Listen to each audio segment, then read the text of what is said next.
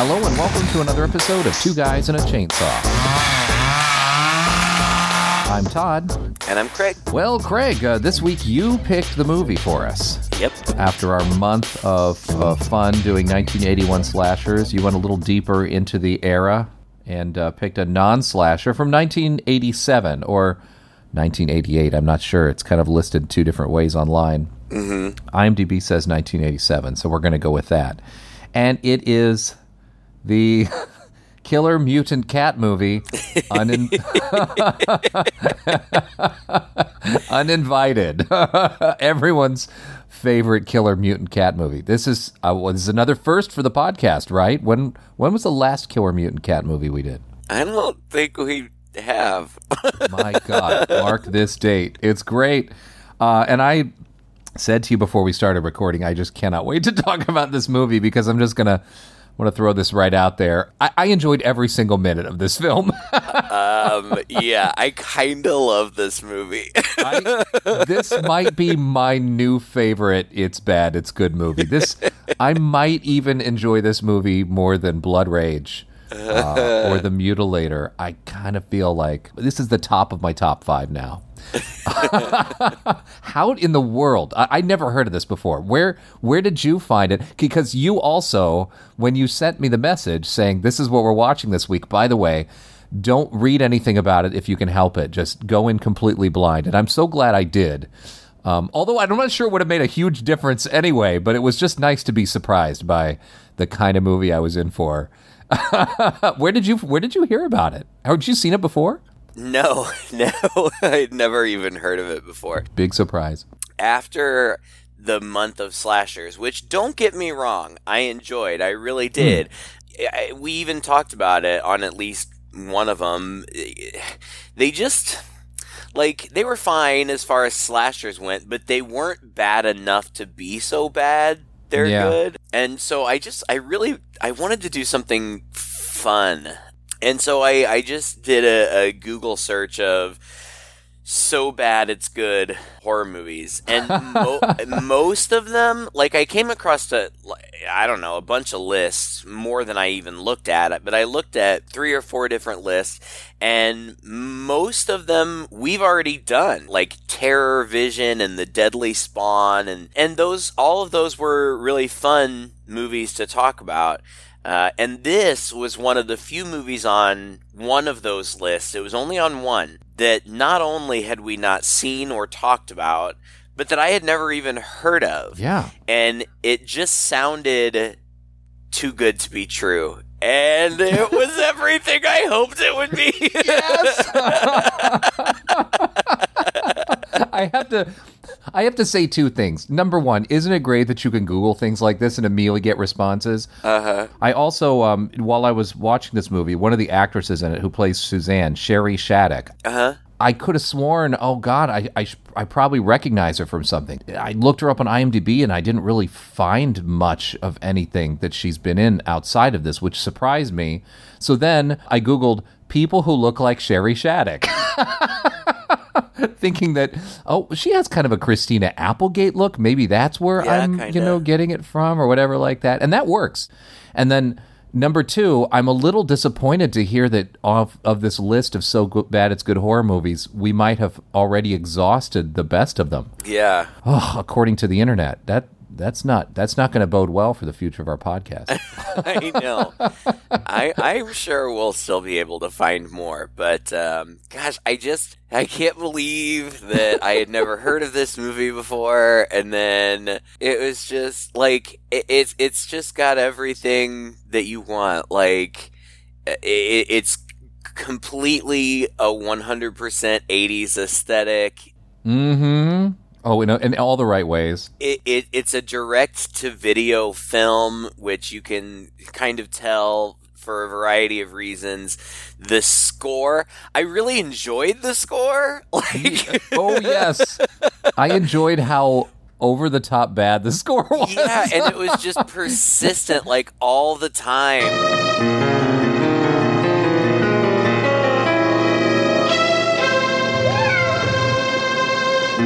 Sometimes it kind of sounded like The Shining, they're doing that thing with like, just like 3 notes repeated over and over again, but it seems completely synthetic, but it plays all the time. It's so enthusiastic.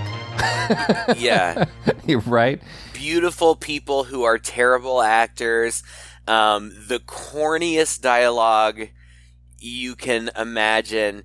And just the premise, like, honestly, I told Alan, I'm like, I think you might want to watch this movie with me this week, because it's about an evil mutant cat that lives in the throat of a regular cat and comes out and kills people when it gets mad, and it's poisonous. And by the way, when it's done killing others and somehow shapeshifting, like getting bigger and smaller in ways that I'm not sure, crawls carefully back into the cat's mouth. Oh God! And the effects are terrible. And oh man, deliciously terrible. The cat, like I told him, I'm like, anytime the cat is on screen, and sometimes even not, like just to suggest that the cat is around, you just are constantly hearing meow, meow, meow, and it's the same 2 meows. Just on a loop. Yes. And my favorite part about the movie is that the cat, like, not the mutant cat that comes out of the cat, but the actual cat itself is adorable. And, like, like, you're supposed to be, like, menaced by it, and people are supposed to be menaced by it, but it's just this beautiful orange house cat that is in no way menacing at all. No. It's a beautiful cat that's, like, not in any way scary or aggressive or anything. Like, they just shoot the cat, and then they shoot people, like, being scared of it. Oh my God. It's hilarious. And the cat becomes even cuter when the mutant cat's crawling out of its mouth, because it's like a stuffed cat you might get from a toy store.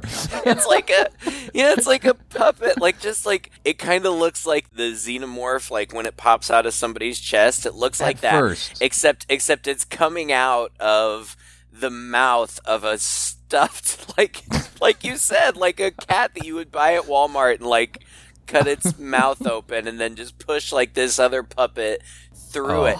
And it reminded me of like a popple or something, like yes. it just kind of like the inside of the puppet just kind of inverts and comes out, and it's an alien cat. You never see it, like, it's always in super, super close up.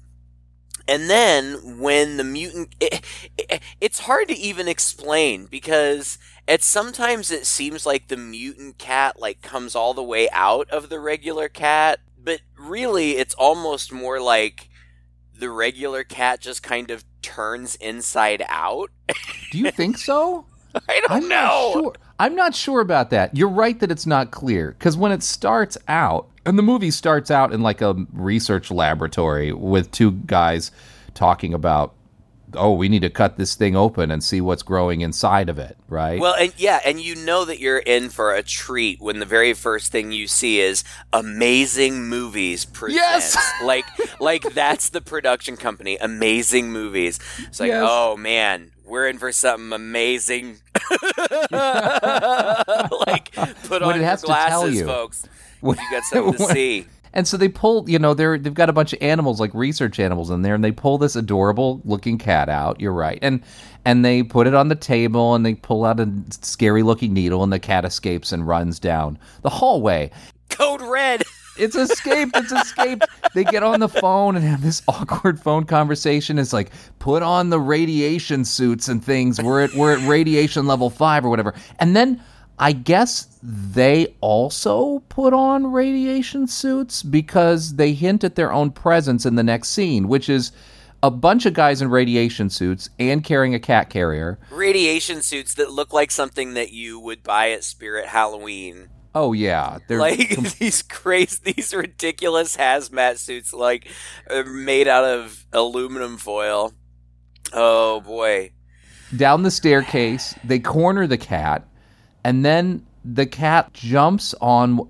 Do we get the cat jumping out at this point? The evil cat comes out. That's what I keep calling. Like the evil cat comes out of its mouth. The whole thing, it reminded me. It looks like a reject from the set of Ghoulies or Troll or something. It is just very, very clearly a puppet that either somebody has its hand up the ass or they're just throwing it at people. There's nothing real looking about it. It doesn't look real. It doesn't move in a realistic fashion. It is cheap. It is a cheap toy puppet cat, and it's hilarious. It almost looks like a joke, like the filmmakers are in on the joke, because they almost at times later in the movie seem to revel in the fact that this puppet looks so bad. Like, there are close-ups on this thing or wide shots on this thing that should not linger as long as they do. You can practically see the arm of the guy operating it, right? But yet they do. Like, not just like that, but it's like the cat pops out and, like, shakes around and dances a little bit, next to the furniture or something. Like, if you're playing with your 3-year-old or something, you might, like, pop a little puppet out and kind of shake it around and then pull it back. I read a review that said that the cat, like, when it attacks, looks like a carpet remnant, like in bad shape. And it does. It just kind of looks like your childhood stuffed animal that you've had for 30 years and have slept with for every night. Like, it's just ratty and nasty and oh my god, and so funny. And the little evil cat on the inside is so funny looking, like laugh out loud funny the second you see it, because it doesn't really move. It just I swear I imagine that somebody has the little evil part on a stick and like they just push it out and move it around a little bit. At first I wasn't sure. I thought it was almost like an Alien ripoff where this little inner mouth or inner cat kind of comes out of the cat's mouth, but it also has arms like that claw at the face of this guy, and then it kind of, I guess, sucks back in and escapes some more. And the guys on the stairway are like, oh, crap, it got away. And then we get another shot back to those guys who are back in their normal clothes. And I thought, oh, okay, well, the dudes in the hazmat suit were different people, right, that they sent after the cat. But then the guy, I think it's the director. I think one of the two is the director. He says, the building's secure. Now, Paul, no matter what happens, we can't let that cat out of here. Dr. Gray, you saw what just happened at that stairwell. Just shut up about that. Yeah. Oh, God. There's a lot. The dialogue is so funny, and the acting is so bad. It's terrible, but it also begs the question, all right, why was the cat suddenly radioactive? Like, they weren't wearing hazmat suits in the office when they were going to inject the cat, but as soon as it left the office, suddenly it's a radioactive threat. And they never explain what's going on. Like, why is there a little evil cat inside this other cat? Well, and that for like sure. the scientists are like baffled. That's what they're trying to figure out. They're like trying to figure out what is inside this cat. So, like, I guess it's the suggestion is that they don't know. Like, they didn't put it in there. Like, how did that little been evil monitoring cat? it? No. And when the cat comes out and kills all the people in the stairwell, like, you don't actually see anything. You just see blood splatter all over the walls. And then the next time you see the cat, you see a shadow silhouette of it, and you see the, like, all Nosferatu-like, and you see the evil cat coming out of its throat, and it kills the scientist, played by the writer and director, Graydon Clark, and then it escapes and just runs down the street. Oh, and then it just appears everywhere.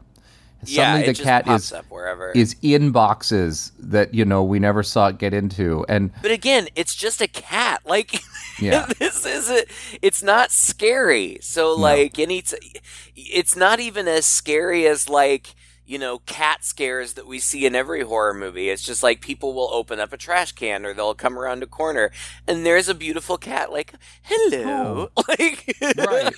And the cat's really not doing anything unless somebody pisses it off. Right?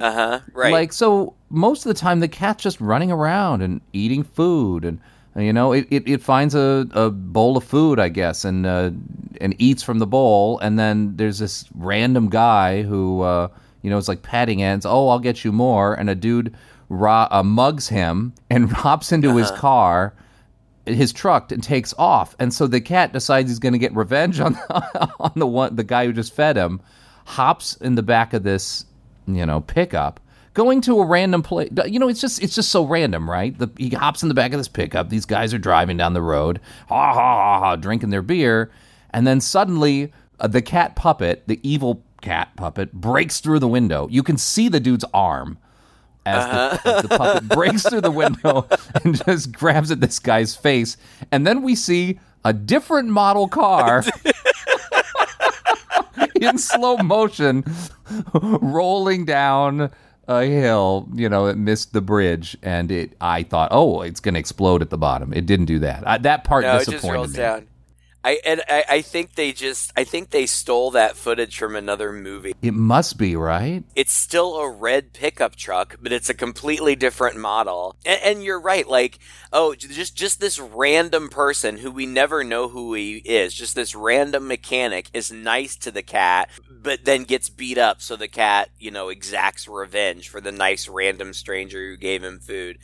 Mm-hmm. Oh, it's so funny. And then we meet our main characters, I suggest. Suzanne and Bobby are these... I love this scene so much. To be fair, hot 80s Valley girls in bikinis and skimpy, t-shirt cover-ups. Creatively constructed cut up t-shirts. Yeah. I spent a good portion of the scene just trying to figure out the physics of how these t-shirts were cut and slashed so that they still stayed on them, but were very revealing in all these spots. It took me a while to figure out. It was almost like an Escher painting kind of deal with them. Yeah, they finally figured it out. I had to rewind and pause a few times. Go through slow motion. I get what you're getting at. For science. And these are your pretty standard, beautiful, buxom 80s girls, and to reiterate, they are very beautiful, and they spend most of the movie in very small bikinis. So if you're into that, there's, one check mark on the list. Suzanne and Bobby, and it seems like they are just trying to, they're on spring break, but they don't have any money, so they're just trying to, hang out at hotels and use the pools, and I don't know. But they go into this hotel, and security immediately tries to throw them out, but they're saved by this rich guy named Walter Graham. Hotel personnel get a little sensitive during spring break week. Yeah. You girls don't have a room, do you? Yes. It's okay, I understand. I've been there. I might be able to help you with a place to stay. I was just about to go in and have some dinner. Why don't you join me and we can talk about it? I don't think that would really... Well, it's just something to eat, Suzanne. Yeah, it's a good restaurant. Just something to eat, Suzanne. No strings attached. I just don't think we're dressed for dinner. It'll be all right, trust me. They do. He's super creepy, middle-aged old man, and he's kind of like Bernie from Weekend at Bernie's, yes, super just slimy, and obviously uses his money to. It's funny. It's so 80s, and he's the corrupt. I don't know if he's a corrupt businessman or if he's got mob ties. Nothing is ever clear. You just know that he's, a shady guy. And his business associate, his very serious business associate, approaches him and chastises him for scamming on these girls or whatever. And the business associate's name is Mike Harvey, played by George Kennedy. Yes. George Kennedy is a good actor, but I have a feeling that this man would do anything for a check. Because he's in a lot of stuff. He's in a lot of stuff. We've done several movies that he's been in. I don't remember if we've done the original Creepshow, but he was in that. He's in Creepshow 2. Creepshow 2, that's right. Creepshow 2. Yeah, that's the one he's in, and we did that. Yep. And he was in the Naked Gun movies. He's Fantastic. been in a bazillion things. And he's good. He's a good actor. He's the best actor in this whole movie. Oh, yeah, for sure. Yes. Oh, my gosh. And by a mile. The movie was shot on a $200,000 budget, and the $75,000, I don't remember, a huge percentage of that went to paying him and the guy that plays Walter Graham, who I don't know him from anything. He was all over TV in the 80s, like very much a TV actor, like at a time in film and TV history where there wasn't much crossover between the two. So if somebody was going to appear in a made for, video movie, it was most likely going to be filled with soap stars and, TV actors and things like that. He was Mike Briggs in Airwolf. I don't know if you ever saw that, but no, he didn't do much outside of television in this time. Yeah, they're like a trio of these older, bad guys, and the third one is Clu Gulager, and he did a lot of TV too. But I didn't know him from much of anything either. But he was in Return of the Living Dead. Yeah. He was in The Last Picture Show, so... He was in some Disney movies, yeah. Yeah, he's been in a bunch of stuff. The bulk of their budget went to paying these three guys, which is funny because they're really... Aside from Walter, the other two really aren't in it all that much. No. But Mike, the business associate, is like, we have to be serious. We have to, get this money offshore or something. I don't know. Yeah. Again, it's all very vague stuff about money and shit. Right. You really never know what's going on with the cat, and it's just suggested that these guys are in some way involved in criminal activity, and they've got a bunch of money, and they've got to get out of the country. Yeah. And so Walter invites the girls to meet them on the yacht later for a party. They invite this guy named Daryl onto the yacht, this younger guy, and Walter shows him these three, briefcases, suitcases. Each of them have $1 million cash in it. But then they kill Daryl for some reason. This is the best scene. The scene makes no sense. It is so all over the place and weird. It's like you said, they're talking with him like he's a business associate and he's going to help them out because I guess he's an accountant. They're saying highly written, vague stuff about money and laundering and offshore stuff and ha ha ha ha and sort of patting him on the back. Then they hand him these three briefcases full of $1 million each, which is like they're paying him off. But then, like you said, it suddenly turns and they say, but you wouldn't cheat us, would you? And he's like, oh, no, I never would tell anybody about it. And then they start looking at him funny like, oh, yeah, really? So I guess then it was all a ruse, like an elaborate ruse, like they really suspect him. And the whole time, this dialogue is so insane. There are lines like they're just sitting there and Graham says, I love to look at a fire, don't you? And he's like, yeah, it sure looks nice. And then it's nighttime now, right? And so they go outside and they're outside suddenly and they've got him kind of up against a pole, I guess, on the edge of the deck, and there's a pool, and he's like, hey, fire up the hot tub or whatever. And so the three of them are there with him. It's called blackmail. You've heard the term? Of course. Mike, you're getting ahead of my story. Anyway, you see, the point is that I learned about blackmail a long time ago. What I learned was never put yourself in a position where some idiot can blackmail you, where someone has power over you. Yeah. The dialogue's terrible. They pull a gun on him, but instead of shooting him... He's standing right on the edge of the boat. They could have just shot him and he would have fallen right in the ocean. Shot him, kicked him into the water. Yeah. No, Albert grabs him, drowns him, and we get a very long, elaborate drowning sequence where he's holding him underwater. There's even a camera shot up at him and stuff. And then when they're done, I thought something was happening. Albert is very distressed. He's like out of breath. He looks weird. Shaking. He's shaking. They're like, what's wrong, Albert? He's like, I don't know. I feel weird. I'm out of breath. And I thought, where is the cat around? Is this another one of those the poisonous cat things? Like, what's going on? This is significant.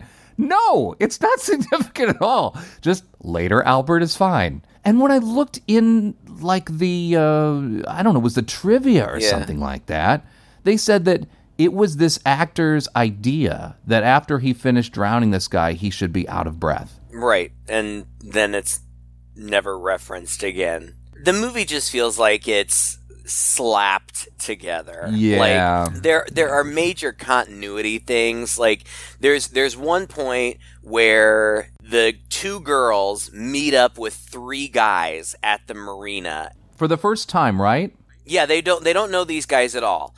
It's Corey, who's played by Rob Estes, who is still doing lots and lots of TV. All of these people worked a lot in the 80s, mostly in TV, some movies, but some of them are still working. I mean, these people have they're not lead actors in most of the things they do. You know, they pop up, you know, in one or two episodes of something. Yeah. Rob Estes, who plays Corey, has actually had a pretty impressive career and is still working. He's doing Hallmark movies and still doing TV. And then there's Lance, who I recognized. I think he was in... Was he in Christine? I know he was in something that we have done before. He was also in a movie called The Heavenly Kid, which I remember watching when I was a kid. I know he was in something. I think he played a bully or something in some movie that we've done. Well, Prison Break and Criminal Minds and stuff more recently. Yeah. So like you said, Lots he's of still stuff. working. Yeah. There's the two of them, and then there's they're like the cool ones, and then there's supposedly kind of nerdy friend just because he's smart is named Martin.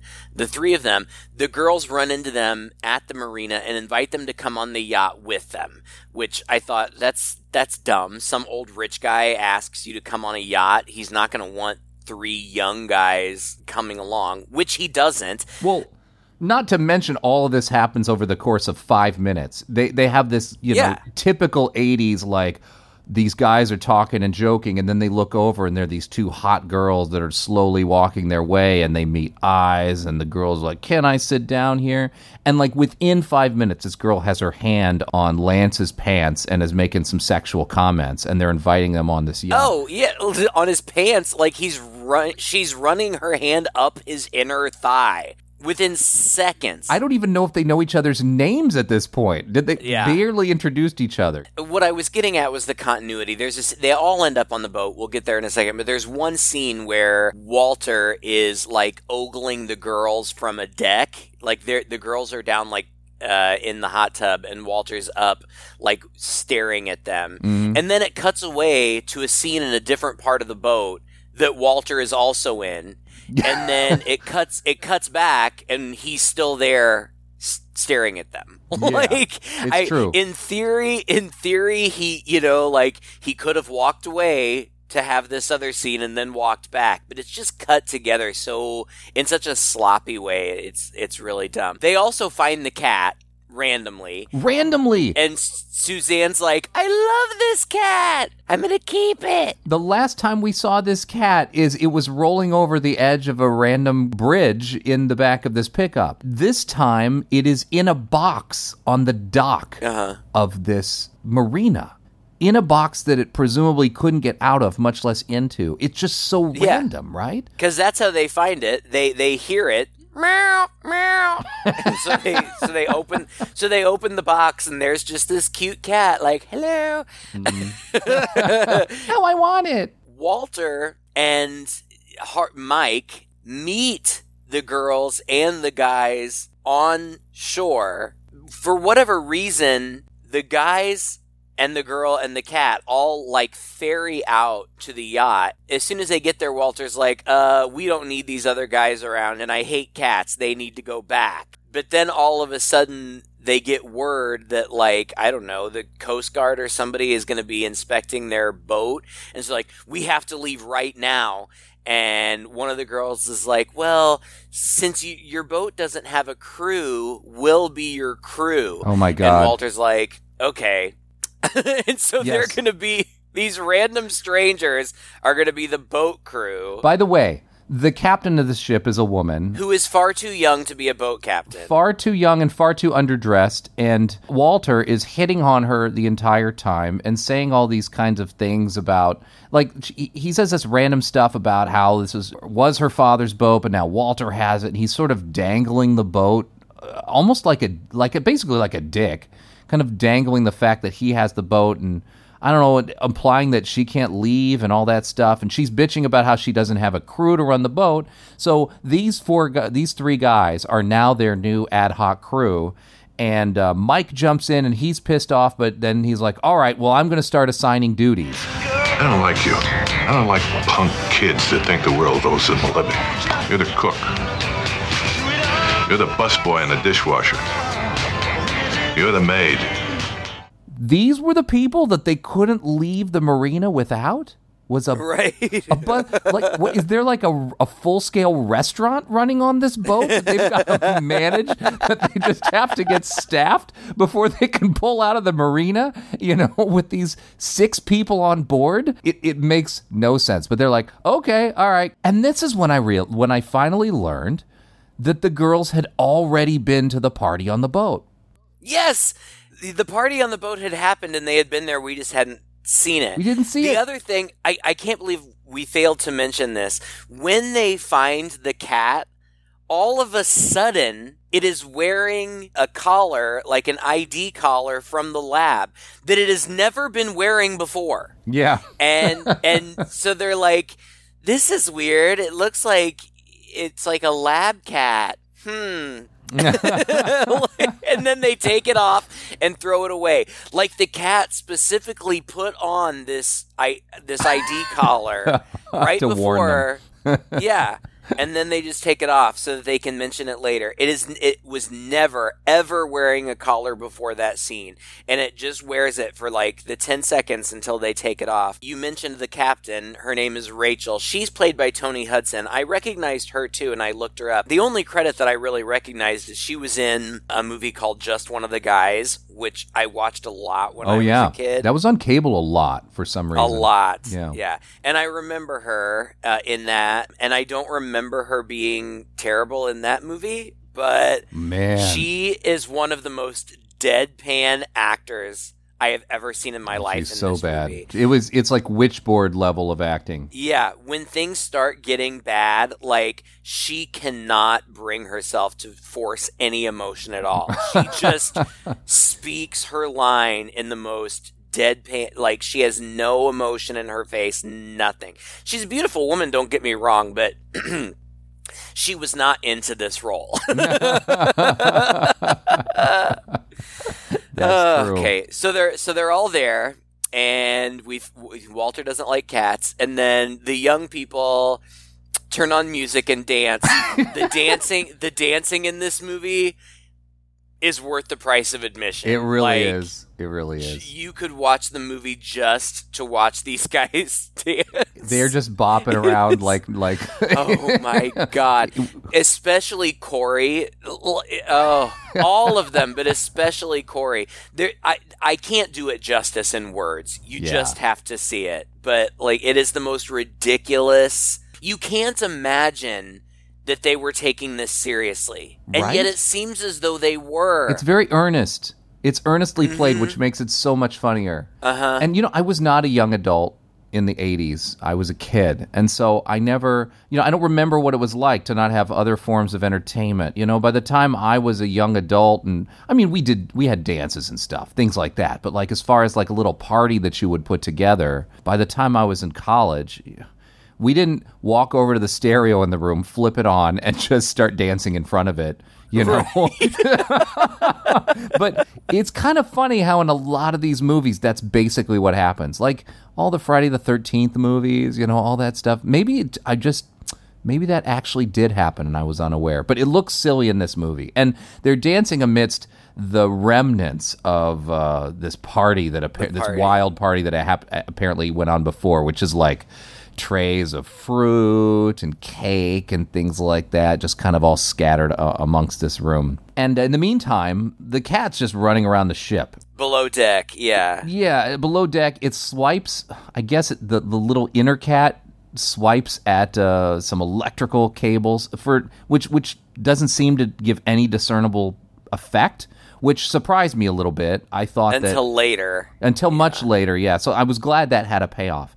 And then Albert is just sort of nervously mucking around in the captain's, what do you call that? The deck.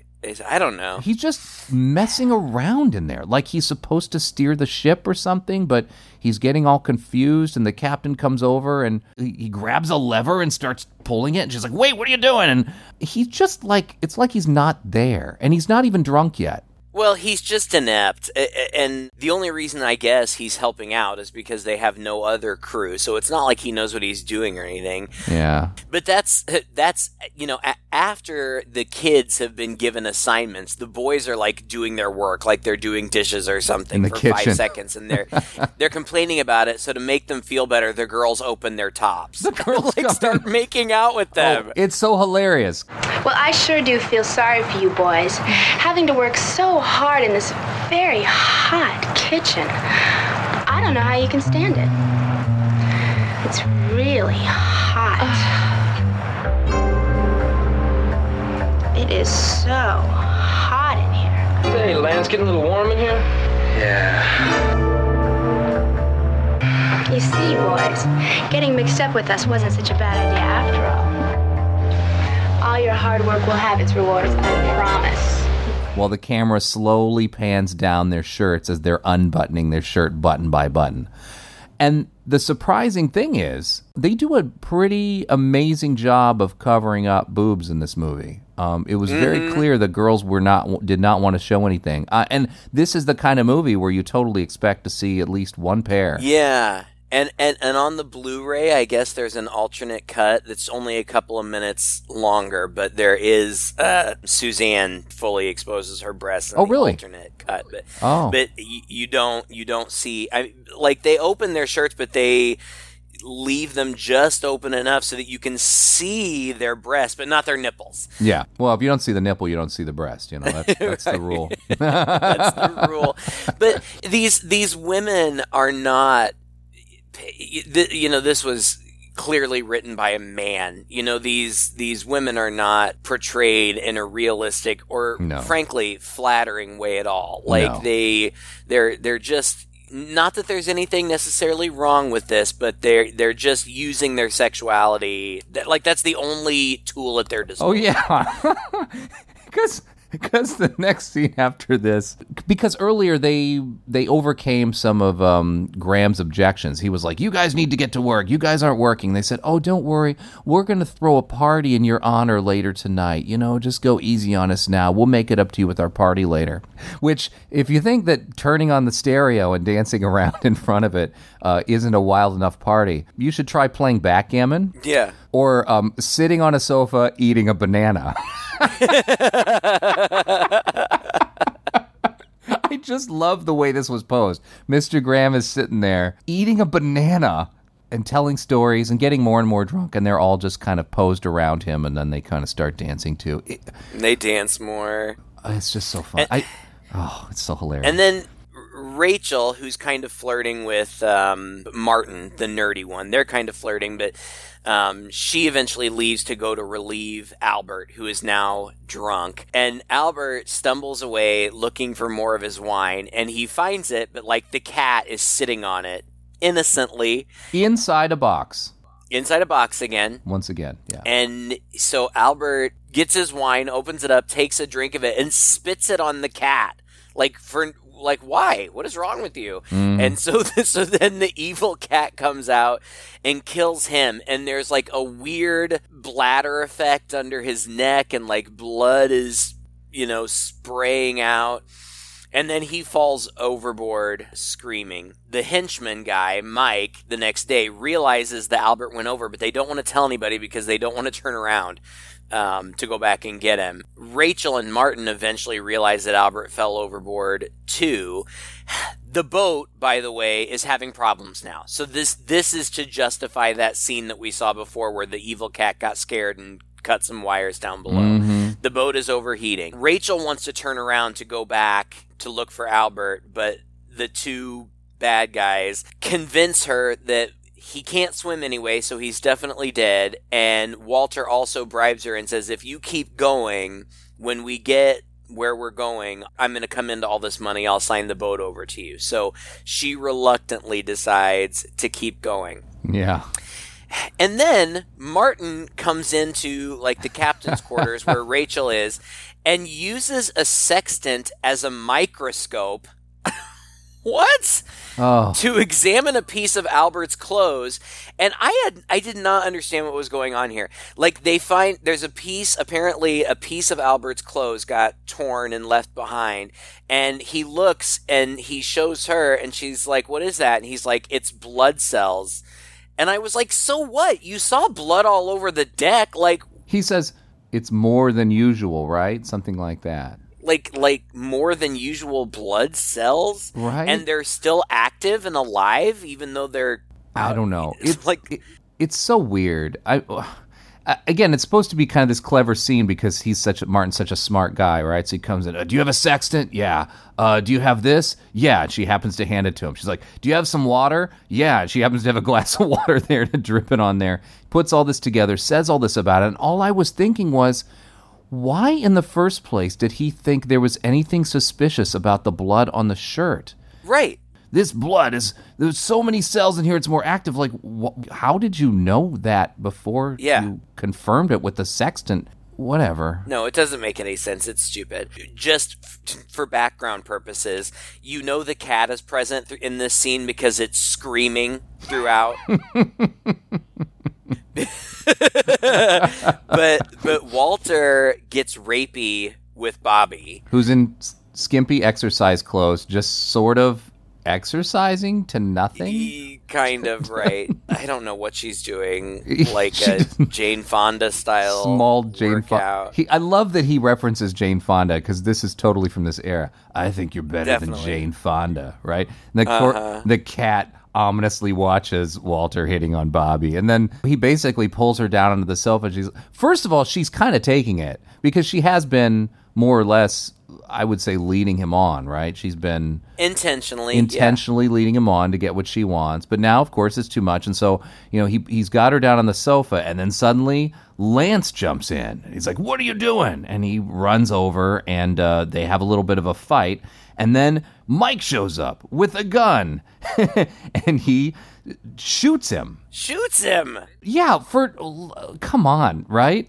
Anyway, it escalates quickly. He shoots him in the arm, and then Corey jumps in. It's like a dog pile of people slowly coming into the room. And then Mike fights Corey off, but then the evil cat shoots out from under the couch and bites out Mike's Achilles heel. Yeah. And then Mike just starts randomly shooting all around. With the cat puppet popping out, taunting him.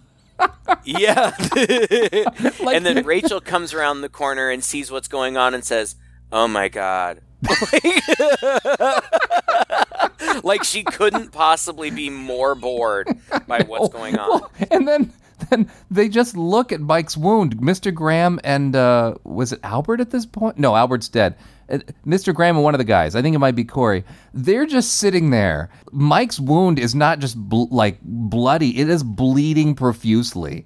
And they're just standing there holding it, talking about it. Yeah. And he's also like writhing in pain. Yes. And then like his veins start like pulsating and throbbing. Like they were really proud of these bladder effects that they were doing. I don't know why, because they really don't look very good, but it's like, okay, we know how to do one effect, so we're really gonna lean into it. And his heart is racing, and like at some point it looks like his heart is literally about to beat out of his chest. Oh my God. They all lean over. It's one of those classic, almost hilarious things where it's one head on top of another, all peering down towards the camera, looking at his heart, I guess. I thought something was going to burst. It looked like Alien. I did too. I thought it was going to explode. It I is thought like blood was going to explode. 5 inches above his chest. It blows up like a balloon 2 or 3 times, goes down. They're all like inches away from it, looking at it in anticipation. And then the next scene is them unceremoniously dropping his body over the back of the ship. I'm like, what? Yeah. And okay. Oh, well. And Well, that was interesting. Rachel, who is still oddly calm, tries to call for help, but Walter shoots the radio because he just wants to get where he wants to go. He doesn't want any delay. He threatens to shoot Rachel, and she's like, well, you wouldn't shoot me. I'm the only one who knows how to drive the boat. And so he's like, well, then I'll shoot Suzanne, and I'll keep shooting other people until you do what I say. And so she grabs a fire extinguisher and shoots him, and Suzanne gets the gun and immediately just points it at Walter's dick. And then somehow, this just comes out of nowhere. Like, they're just, I guess, all of them conferring. And this whole scene. As near as I can tell, the cat that bit Mr. Harvey is highly poisonous. A poisonous cat. Now, how's that possible? I found a piece of blood-stained shirt this morning. Rachel and I took a pretty good look at the blood. And it was mutating like nothing I've ever seen or heard about. Maybe the cat's got rabies. Oh, God. I've seen rabies. I know what it does to the blood. This was a mutation.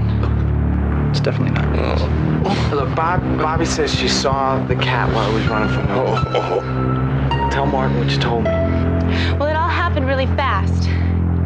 I don't know. It didn't look like the cat, but it had to be. I don't know. His face was distorted or something. I don't know. I mean, it sounds crazy. I don't know. Did it look like a normal cat to you before, Suzanne? Of course. It's just a cat. Oh, God help me. Martin, could this have anything to do with that laboratory tag that cat was wearing? What are you talking about? Shut up, Graham. You know, you have been a major disappointment to me. Suzanne may be onto something. There's a great deal of experimentation on lab animals. Maybe somehow this cat system has got some type of experimental chemical in it. You've really just got to put in some of this dialogue. Oh, yeah. It's just too good. But Martin says, the cat that bit Harvey is highly poisonous. What? And then Suzanne says, Martin, could this have anything to do with that laboratory tag the cat was wearing? No, probably not. Just two totally random coincidences. The dialogue is so funny. And she reconfirms it. You mean they actually poisoned that poor cat, and now it's dangerous to all of us? And Martin's like, yep. Yeah. Martin deduces an awful lot about what's going on. I mean, he's pretty much spot on the nose, remarkably so after his little sextant experiment. And somehow he also knows that not only is the cat poisonous, but if it comes into contact with any food, then that food is also poisonous. Yeah. So now they're in trouble because the boat is not running. They have limited food and water. Rachel at some point tells Martin her whole life story, which I remember nothing about, so it must not have been very important. They lock Graham up in his room. Yeah, they lock him up, and he's trying to schmooze Corey for reasons I don't know, like maybe he thinks Corey will help him or something. Oh, he shows Corey a Rolex, and Corey's impressed by the Rolex. He's like, it's all right, I'll give it to you. I've got plenty.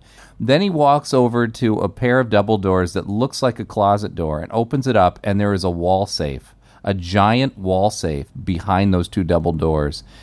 He opens it up and pulls out money, opens up one of the things and like hands it to Corey and says, oh yeah, this is nothing. There's plenty more of where that came from if you help me get back. And the way I say it, it sounds like, okay, this makes sense. You know, it's a typical movie villain type thing. He's trying to entice the kid who's the most enticable by money with money. Yeah. But the way this plays out, it's so cartoonish. Like, if you're going to have a wall safe, you would not put it in the most obvious, like, it looks like a closet. You would open this up and be shocked to find a wall safe behind there, and it's huge. Everything about this scene is so cartoony and silly. It's like a 12-year-old wrote this. Oh yeah, everything is. And at this point, they've got the food all locked up because they're rationing it, but also because they don't want the cat to get it because it'll contaminate it. And somebody says, that cat's going to get awful hungry. Corey scares a topless Suzanne. She's topless for no reason. And then they make out for 10 seconds, and then that's it. And then Bobby is making out with Lance, who says 2 or 3 times, just so we're clear, that he can't feel his arm. When he was shot, he got shot in the shoulder. But he says 2 or 3 times that it doesn't hurt anymore. He can't feel it at all. And they make out for a little bit. And anytime anybody makes out in this movie, it's like they intentionally put microphones right up to their mouths so that it sounds like... So gross. It's disgusting. But then she pulls away from him a little bit, and he says, even though I lost feeling in my arm, it doesn't seem to have affected other parts of my body. But so I guess that entices her to pull the blanket back so that they both see that the evil cat is eating his hand. Right. And you had briefly mentioned it before, but it's so funny. When the evil cat, when you see it coming out of the real cat puppet, it's tiny. It's just a little tiny thing. But then sometimes when it's fully out, it's like a full-size cat. Yeah, it's as big as a cat. It's huge. It changes size all the time. And it's eaten off a couple of his fingers.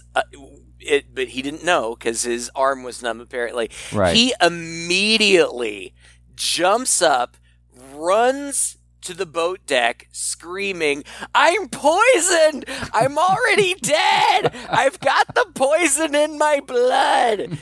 And he's trying to jump overboard, and she is trying to stop him, but he goes overboard, and she falls with him, and then Corey and Martin dive in after them, but Bobby and... Lance are gone. Yeah. The fall, I guess, from the deck killed them. They are gone. Now they're in trouble. They're out of water. They're out of fresh water. They're almost out of food. Suzanne is losing it, which is hilarious. Suddenly losing it, and it's so funny. And she's not bad at losing it, except it's switched off and on like a switch, so it just doesn't come across as real at all. Oh, it's so funny. And she'll just be like, we're gonna die. We're all gonna die. We're all gonna die. And then the response is, we're not gonna die, Suzanne.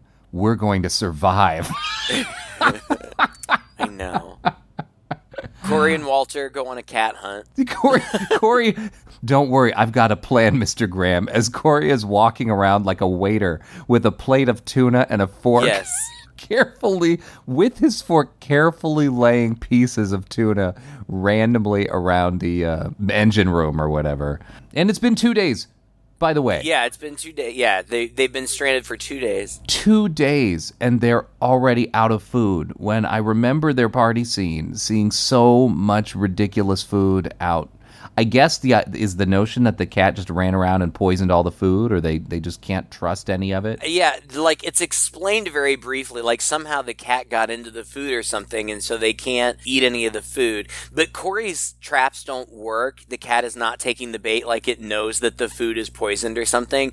So he's going around looking at all of these bait traps, and the evil cat attacks him, and he starts shooting at it, but he shoots something that causes an explosion, a steam explosion. Yeah. That I couldn't tell if the steam killed him or if the cat killed him while he was engulfed in the steam. I don't know, but he's dead. I wasn't sure either, but he shot a lot of stuff up in that engine room, and every one of it did something. It'd spray something in his face, it would start something sparking, and one of them was a hole in the hull, right? Which starts to get water in. And then immediately following this scene was maybe one of my favorite shots of the whole movie, which is, for no good reason at all, they decided they needed a close-up of the cat puppet crawling back into the cat's mouth. And you just see the fake cat, kind of just a close-up of his mouth on its side. It already looks like a stuffed animal. And then this little cat going in there, opening up his mouth and starting to crawl back in. It looks hilarious. And then the cat's eye lights up. Oh, I didn't even notice that. Yeah, I just couldn't make any of that out. One of my favorite scenes is Suzanne, at this point, is completely Looney Tunes, and Rachel, like in a scuffle or something, drops the keys, and Suzanne gets them and goes and gets into the locked food pantry, and she's talking to herself, and the cat's in there, and she's like scared for a second, and then she's like, "You won't hurt me. You're just a nice kitty." And she's eating the food, and she's like, "I knew it. I knew it wasn't really poison. They were just hoarding it for herself. But it is really poison." And her throat starts throbbing, and blood starts shooting out. Right. And then she dies. And then there's a storm, and it is very clearly a toy boat. And they literally filmed this in the director's swimming pool, and it looks shows. like it. It looks like a toy boat in a swimming pool, and the boat is sinking, and they're trying to get on the lifeboat. Walter goes back for his money. For some reason, there are only 3 suitcases, but he can only carry 2 at a time, apparently. So he brings the 2 out, throws them in the boat, and then he goes back for the other one, but the evil cat is there. And this is just an excellent example of, like, it's just a cat, like, and it's just sitting behind the suitcase. It's not menacing, nothing, but like he has to pretend like he's scared of it. And when he goes for the money, the evil cat comes out and drowns him, leaps like on scratches him. and drowns him because the boat is sinking. Martin finds him. Rachel and Martin get into the lifeboat and launch it, and this just looks so funny. Like when you see in a movie they're filming a bad movie in the movie, this is what it looks like. Yes. You can just imagine in your head the 2 guys on either side of the boat, like rocking 2x4s to make, and then somebody else like standing out, just off camera, like splashing water. Yeah. And these 2 people just kind of sitting in the boat pretending that they're scared, and it's hilarious. Oh, this the toy scene yacht is bonkers. It's so funny. It's so funny. They have this moment. It changes tone quite quickly, right? They've just escaped. They're freaking out. And then suddenly he's like, "But look, I've got the money." And suddenly the music changes to this happy music. And now they're rejoicing and hugging each other that they have like $1 million. Right. What? Just, everybody died. You might die too. You're out in the middle of nowhere, in the middle of a storm in this boat. And now it's like everything, the tone is like everything's going to be fine. I really expected it to fade to black at that point. And then, oh no, look, the cat puppet. And there are just no words to describe it. There are no words to describe how silly the scene looks. They look, and you see the cat puppet crawl over the side of the boat, and then it's like somebody throws it from off camera onto him. No! And so he's battling this puppet, and he tosses it back over the boat. And they're like, "Oh, whew, we saved. The music turns good." And then he looks to the left and goes, "Nope, it's not over yet." And the cat puppet crawls over the boat again and flies towards him again.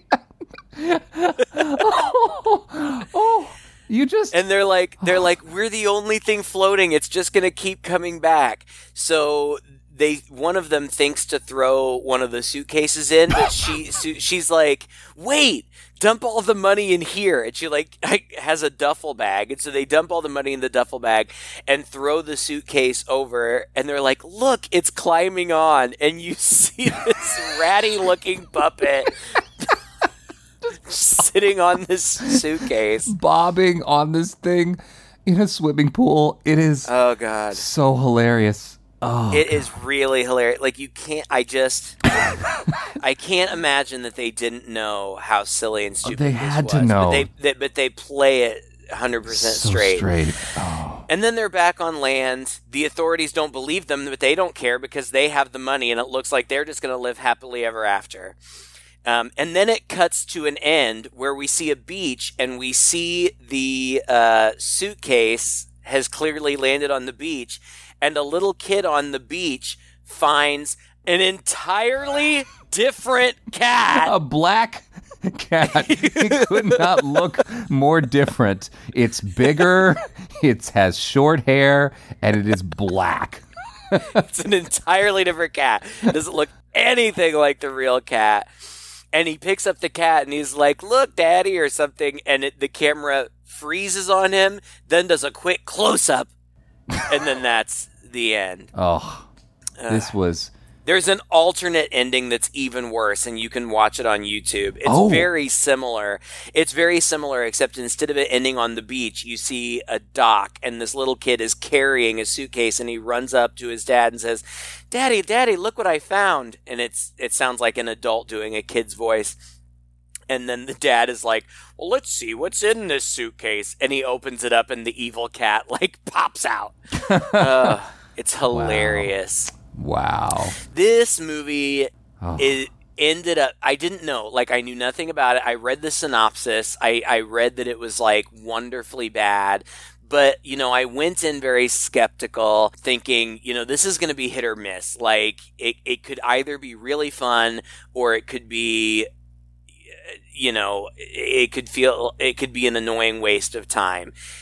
It was not at all. It was so much fun. It was so much fun. It's so bad. It's so ridiculously bad that it's absolutely hilarious. I was watching it by myself, as I usually do, and I was just laughing out loud throughout. It is so funny. The effects are terrible. The acting is bad, and just the best kind of way. It was exactly what I was hoping it would be, and I'm so glad that I found it. I didn't know. Apparently, the Riff Tracks guys have done this. Oh, I'd love to see that. To hear it. That'd be great. Another podcast that you and I are both fans of, How Did This Get Made, has done this. I didn't know any of that. This is the first time that I'd ever even heard of this movie, and it was just such a fun surprise. It was exactly what I was hoping it would be. And it was so much fun to watch and fun to talk about because it's so silly. And it would be so fun to sit and watch and goof on with friends. It would just be, it would be amazing. You know what? Yes. Like I said before, this has just topped my list, I think, of so bad it's good movies. I have not laughed out loud at a movie in a while, and this, I did multiple times through this. It was so much fun, and it made me want to go back and find all the other the director's other movies. Graydon Clark directed this, and he's done about 21 movies. And before this, in the 70s, he did a movie called Satan's Cheerleaders. And listen to this. The janitor at a local high school is actually the scout for a coven of Satanists on the lookout for a virgin to sacrifice. One day, he kidnaps the cheerleading squad to use for their rituals. However, unbeknownst to the devil worshippers, one of the cheerleaders is actually a witch and has plans of her own for the Satanists. Doesn't that sound great? Yeah, it really does. he did one. This other one is just a comedy from 1983 called Joysticks. When a top local businessman and his two bumbling nephews try to shut down the town's only video arcade, arcade employees and patrons fight back. 1983. That sounds awesome. Yeah. And do you remember Lambada, the Forbidden Dance? Yes. The Dirty Dancing knockoff. Guess who directed that one? That's funny. Yeah, I mean, obviously, this movie got terrible reviews, as it should. But, when it came out, the reviews were terrible, as they should have been. It's a terrible movie. But I think that today... some people look back at it as what it is and how you should look at it. It's fun. It's stupid.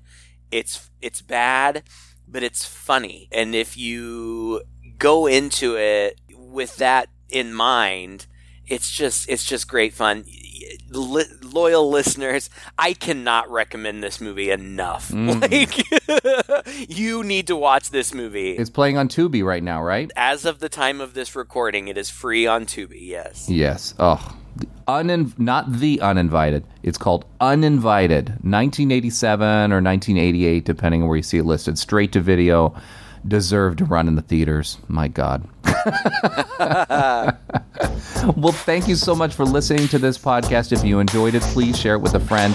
Also, if you enjoyed our podcast, please consider supporting us on Patreon. Become a patron of our podcast and get all kinds of goodies. We do multiple mini-sodes every month where we go outside the bounds of talking about a single movie and talk about other things. Horror movies, horror books, horror series, video games, personal stuff about ourselves.